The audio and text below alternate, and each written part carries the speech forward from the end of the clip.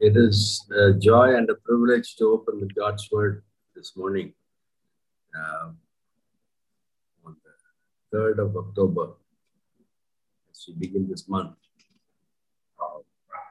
I wanted us to look at something that we know, but we may not know enough. We all know Emmanuel is God with us. But what is the context of Emmanuel? That is the key. If you look at, I want us to look at Daniel today. Daniel, the book of Daniel, Daniel begins with the captivity of God's people. Youngsters are taken away. Nebuchadnezzar, the Babylonian king, ransacks Jerusalem. On the way back from a battle he has with Assyria, just for the heck of it, he ransacks Jerusalem. He didn't come to fight Jerusalem. On the way back to Babylon, he attacks Jerusalem, takes the golden vessels from the temple, and takes royal youngsters, many. Out of that, we have this narrative of 4 youngsters. Daniel is probably around 15 years of age at that time. It's probably 605 BC. And he was born 620 BC. This is 605. And he's a slave taken to Babylon. That's a context. Just imagine your kingdom lost. Your country is now a slave nation. The king has been defeated. The royal family is killed. Probably his family was also killed. And you're a slave.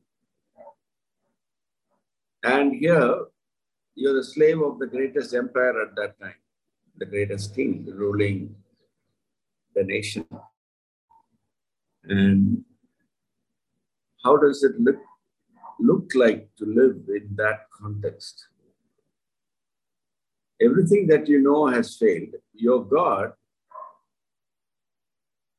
the greatest identity of God's people is God. And God's temple is ransacked, and God's golden vessels are gone. And all this when everything negative has happened around you. You probably feel left alone. You probably are experiencing a season of abandonment by even God himself.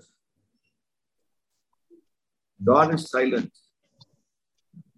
Why is God silent? Why has not God done anything about this emperor who has ravaged our nation?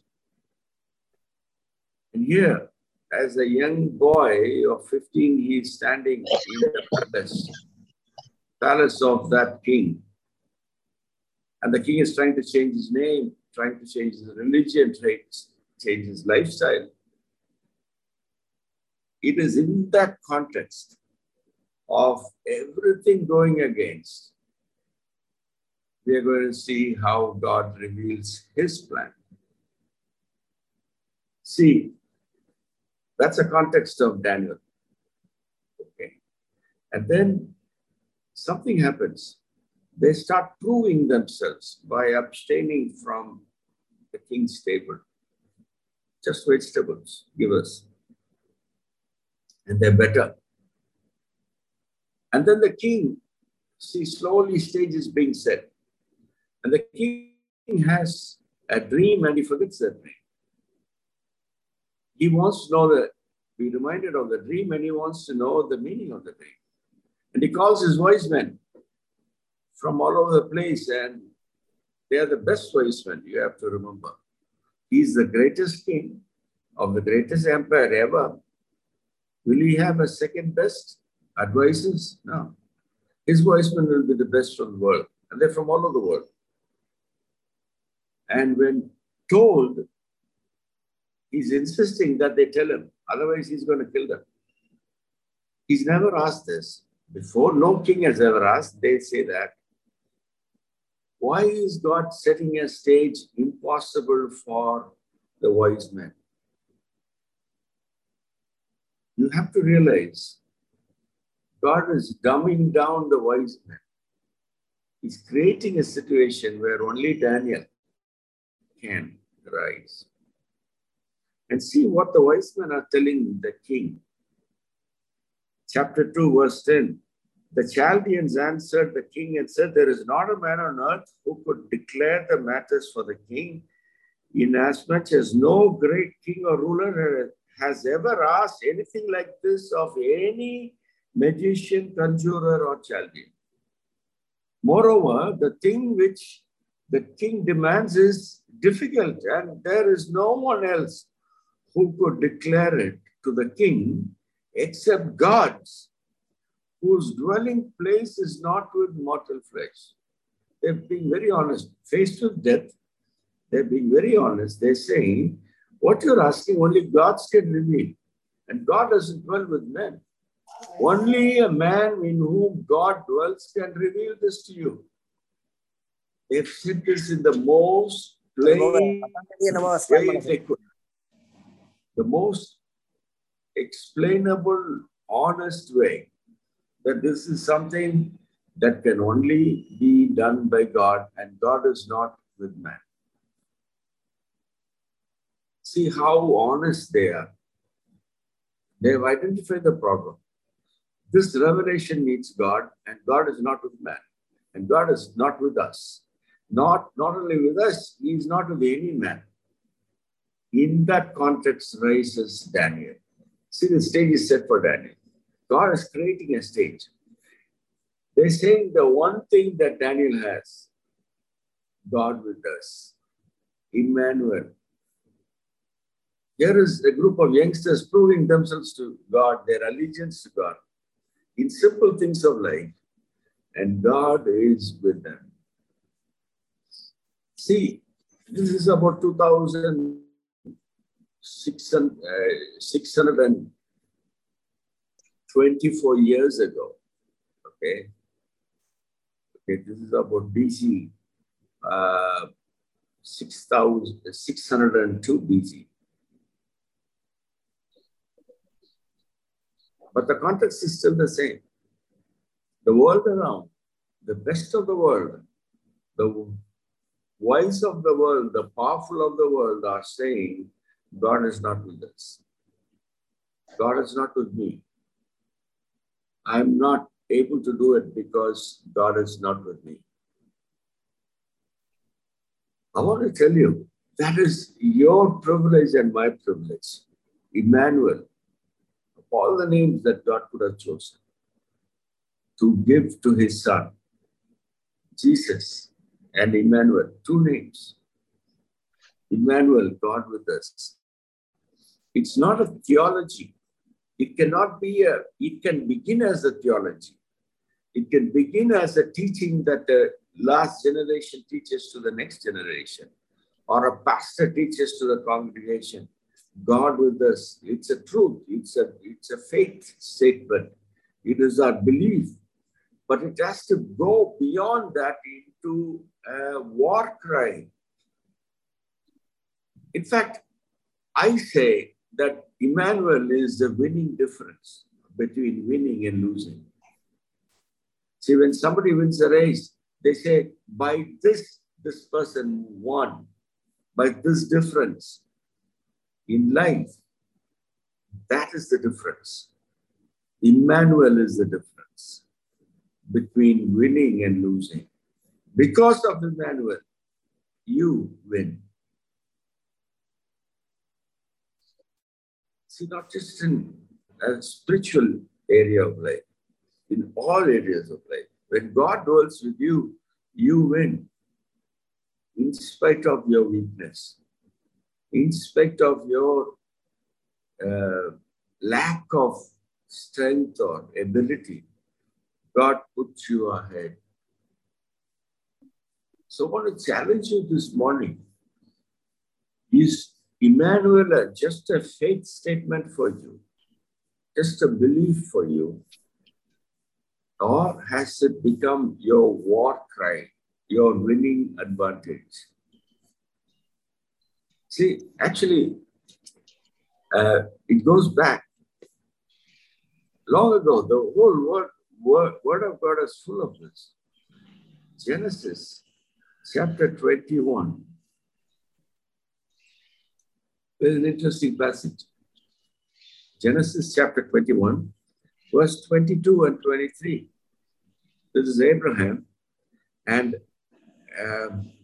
now it came about at that time, Abimelech and Phicol, the commander of his army, spoke to Abraham saying, God is with you in all that you do. Now, therefore, swear to me here by God that you will not deal falsely with me or my offspring or with my posterity. But according to the kindness that I have shown to you, you shall show to me and to the land in which you have sojourned. See, the king, the enemy of Abraham, actually, they're afraid of Abraham. He and his army commander come and ask for an agreement of peace from Abraham. Why? Emmanuel. They see God with God, Emmanuel is dwelling with Abraham. And they're saying that their own word, God is with you in all that you do. Whatever you do, it's a success. Man can't do it like that. We've been observing you. Your God is with you, unlike our God. Emmanuel, Abraham. And it goes on. You see that in 26th chapter. The same thing happens to Isaac, 26. Then Abimelech came to him from Gerar with his advisor, Ahuzath and Phicol, the commander of his army. Isaac said to him, why have you come to me since you hate me and sent me away from you? They said, we see plainly that the Lord has been with you. So we said, let there now be an oath between us, even between you and us, and let us make a covenant with you, that you will not do us no harm. That you will do us no harm, just as we have not touched you and have done to you nothing but good and have sent you away in peace. You are now the blessed of the Lord. Generation later, same thing, same fear. God without us. God is not with us. They see God with us. God is with Isaac. God is with you. And they want peace. They're afraid. See the winning difference. Winning difference.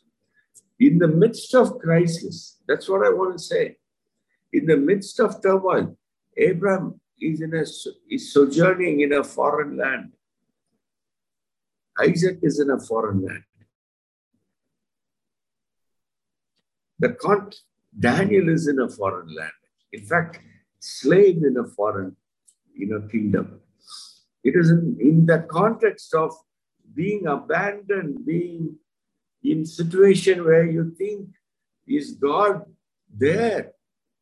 Situations are all right to see where is God. In the midst of that, the enemy says, you are strong because God is with you. And they want peace with you. And God reveals the dream of king to you. And proven to all that God is with you. See, Exodus chapter 33, we have, just before that, people of Israel have again done idol worship. They built a golden calf. God's angry. He says, I'll not go with you, chapter 33. I'm just paraphrasing it. I'll send my angel with you. He says in chapter 3, go to a land flowing with milk and honey, for I will not go up in your midst because you are obstinate people, and I might destroy you on the way. The previous verse, I will send an angel before you, and I will drive out the Canaanite, the Amorite, the Hittite, the Perizzite, Hivite, and the Jebusite.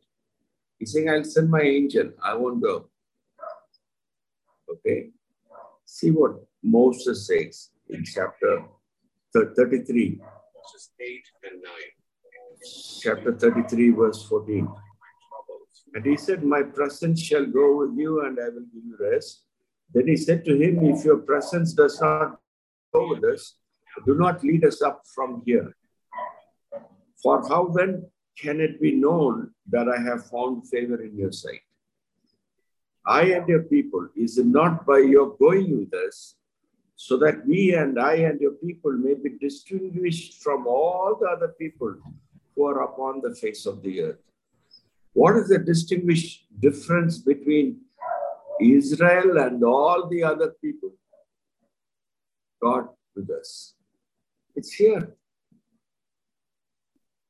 Is it not by your going with us that we, I and your people, may be distinguished from all other people who are upon the face of the earth? All the other people and God's people, difference is God is with God's people.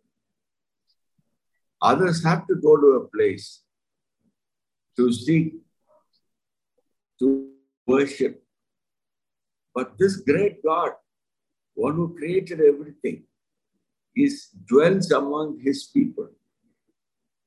You need to go to your idols. Others, that's what Moses is saying. Others have to go to their temples and their idols, made of stone and wood and clay and metal. But you, the one true God, dwell amongst your people. See, the context of Emmanuel is in the midst of hardship. It's not at the time of everything going right. In the midst of, we are a slave people. To be a nation, not yet a nation. We don't have a land. We are in the midst of strangers who are against us. We are wanderers. Daniel, slave in the greatest empire. But in the midst of that, Emmanuel becomes their greatest asset. See, you and I have Daniel's experience to teach us this. His name is Emmanuel. The world is in the midst of a great crisis. The crisis is going to only get worse. The financial crisis is going to hit like a tsunami. Nations are not prepared. Even the wealthy nations are afraid. Even the wealthy are afraid. All over the world, people are afraid of turbulence. In nations where there are weapons, people are buying weapons. Nations are buying weapons. Citizens are buying weapons. Wealthy people are buying weapons. Buying things to protect themselves. They think that will save them. But I want to tell you, you and I have the greatest difference. The winning difference. Emmanuel. We don't have to be afraid. We may be like Daniel. Your king lost, kingdom lost, temple desecrated. Pagan empire is ruling. Gold gone. You're in a foreign land. You're actually castrated. You can't have a dream of family. And you are standing in the presence of the ruthless king. Pagan king that's trying to make you a pagan citizen. In the midst of that, Emmanuel becomes your identity. In the later chapters, we don't have time. The king says, God of Daniel, God of Shadrach, God of Abednego, God of Meshach. The king says. He's saying, this is the true God. I don't know this God. The only way I can describe this God of Shadrach, God of Meshach, God of Abednego. Later on, Darius says the same thing about Daniel. Darius, another king, the Mede, he says, God of Daniel has rescued him. And he pronounces it to the whole world. Nebuchadnezzar sends this message to the whole world. Chapter 4, verse 1.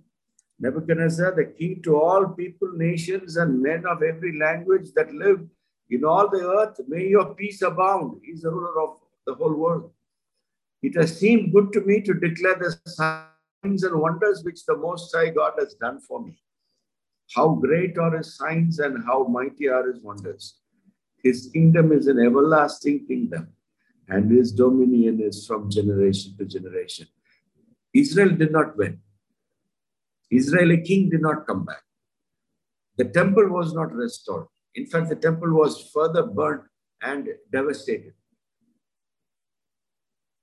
But what would have been right in Daniel's eyes would have been Israel restored, Israeli kingdom back, the king back, all the temple back, and all the vessels, the golden holy vessels that Solomon made and consecrated should be back in the temple, and I should be back. And that's the ideal world that we want.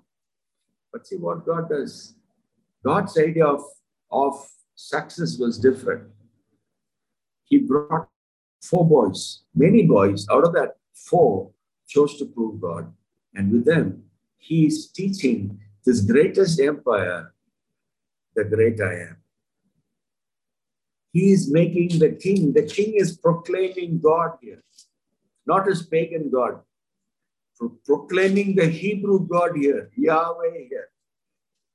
God of verse 28 of chapter 3. Nebuchadnezzar responded and said, blessed be the God of Shadrach, Meshach, and Abednego. God of Shadrach, God of Meshach. He says, therefore, in 29, therefore I make a decree that any people, nation, or tongue that speaks anything offensive against the God of Shadrach, Meshach, and Abednego shall be torn limb from limb, and their house is reduced to a rubbish heap, inasmuch there is no other God who is able to deliver in this way. Same thing Darius says later on in chapter 6. He again writes to the nations. When Darius the king, then Darius the king wrote to all the peoples, nations, and men everywhere of every language who are living in all the land.